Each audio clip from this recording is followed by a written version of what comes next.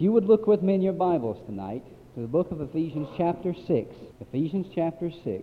Turn there with me tonight. We'll begin our study. Ephesians chapter 6, and we'll begin at verse 10. Now, you have enough notes to cover probably the next 2 Wednesday nights in your hand. I'm not going to try to cover everything that's on there tonight, but I felt it was important to go ahead and give you the whole thing, and then you just keep it in your Bible or wherever you keep it, and then you'll have it available for next Wednesday night when we do the rest of it. Let's look at verse 10.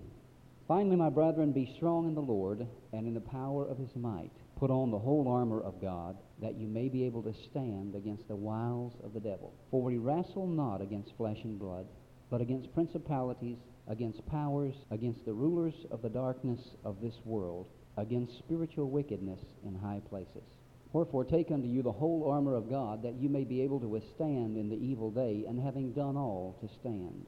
Stand, therefore, having your loins girt about with truth, and having on the breastplate of righteousness, and your feet shod with the preparation of the gospel of peace. Above all, taking the shield of faith, wherewith you shall be able to quench all the fiery darts of the wicked, and take the helmet of salvation and the sword of the Spirit, which is the word of God, praying always with all prayer and supplication in the Spirit, and watching thereunto with all perseverance and supplication for all saints.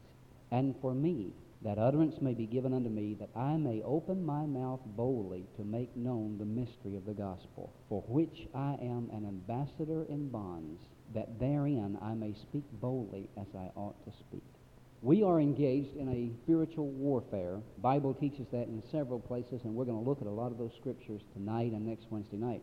Billy Graham has said at the beginning of your notes, I gave you a quote, that all of us engaged in Christian work are constantly aware of the fact that we have to do battle with supernatural forces and powers. It is perfectly obvious to all of us, he said, in spiritual work, that people can be possessed by demons, harassed by them, and controlled by them. More and more ministers will have to learn to use the power of God to release people from these terrible possessions by the devil. And I want to set the stage tonight with the quote from the book Pigs in the Parlor. If you haven't read the book, I recommend it to you. It's a good book. It says, warfare is not prayer. Warfare is not prayer. It is an addition to prayer. There is no point in petitioning God for something he has already given you. God has given us power and authority over the devil. We must not expect God to get the devil off our backs. He, meaning Jesus, has already defeated Satan and given us the ability and responsibility to take care of ourselves. This truth is a revelation to many believers. It is good news. No wonder so many prayers have seemed unanswered. We need to stop storming heaven for what has already been provided and start using what God has given us.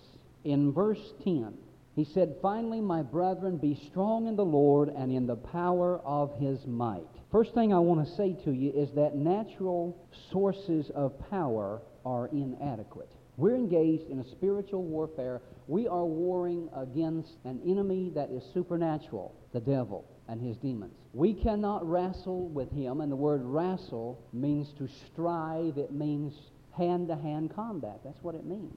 Face-to-face, hand-to-hand. It's just like it sounds, wrestling. But it's, of course, talking about a spiritual battle, not a physical battle.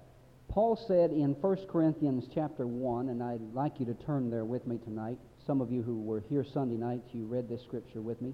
In 1 Corinthians chapter 1, he talks about the natural sources of power that we have. He talks about trying to minister in the natural. And he warns the Corinthians in verse 25. He said, because the foolishness of God is wiser than men, and the weakness of God is stronger than men.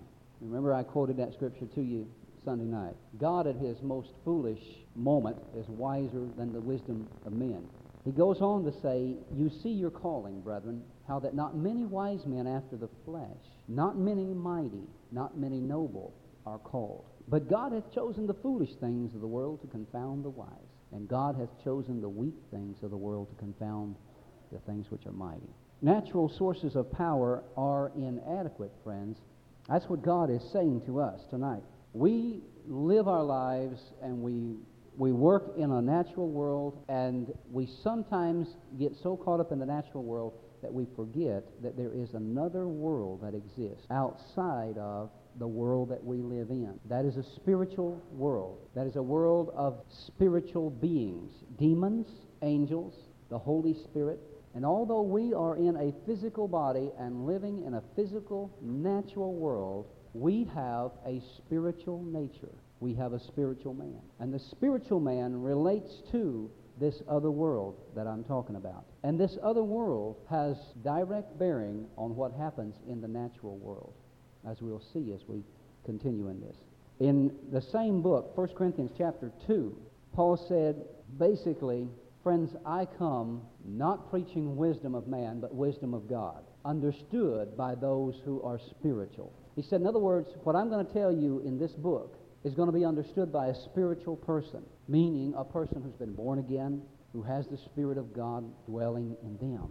And he called them carnal in chapter 3. He said, I'd like to talk to you as spiritual, but you're carnal.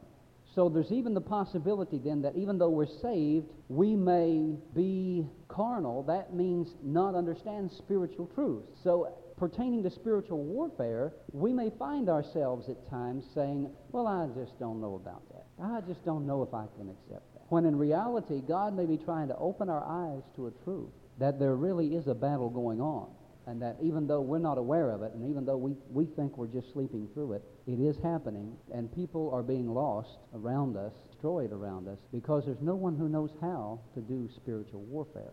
We will do spiritual warfare.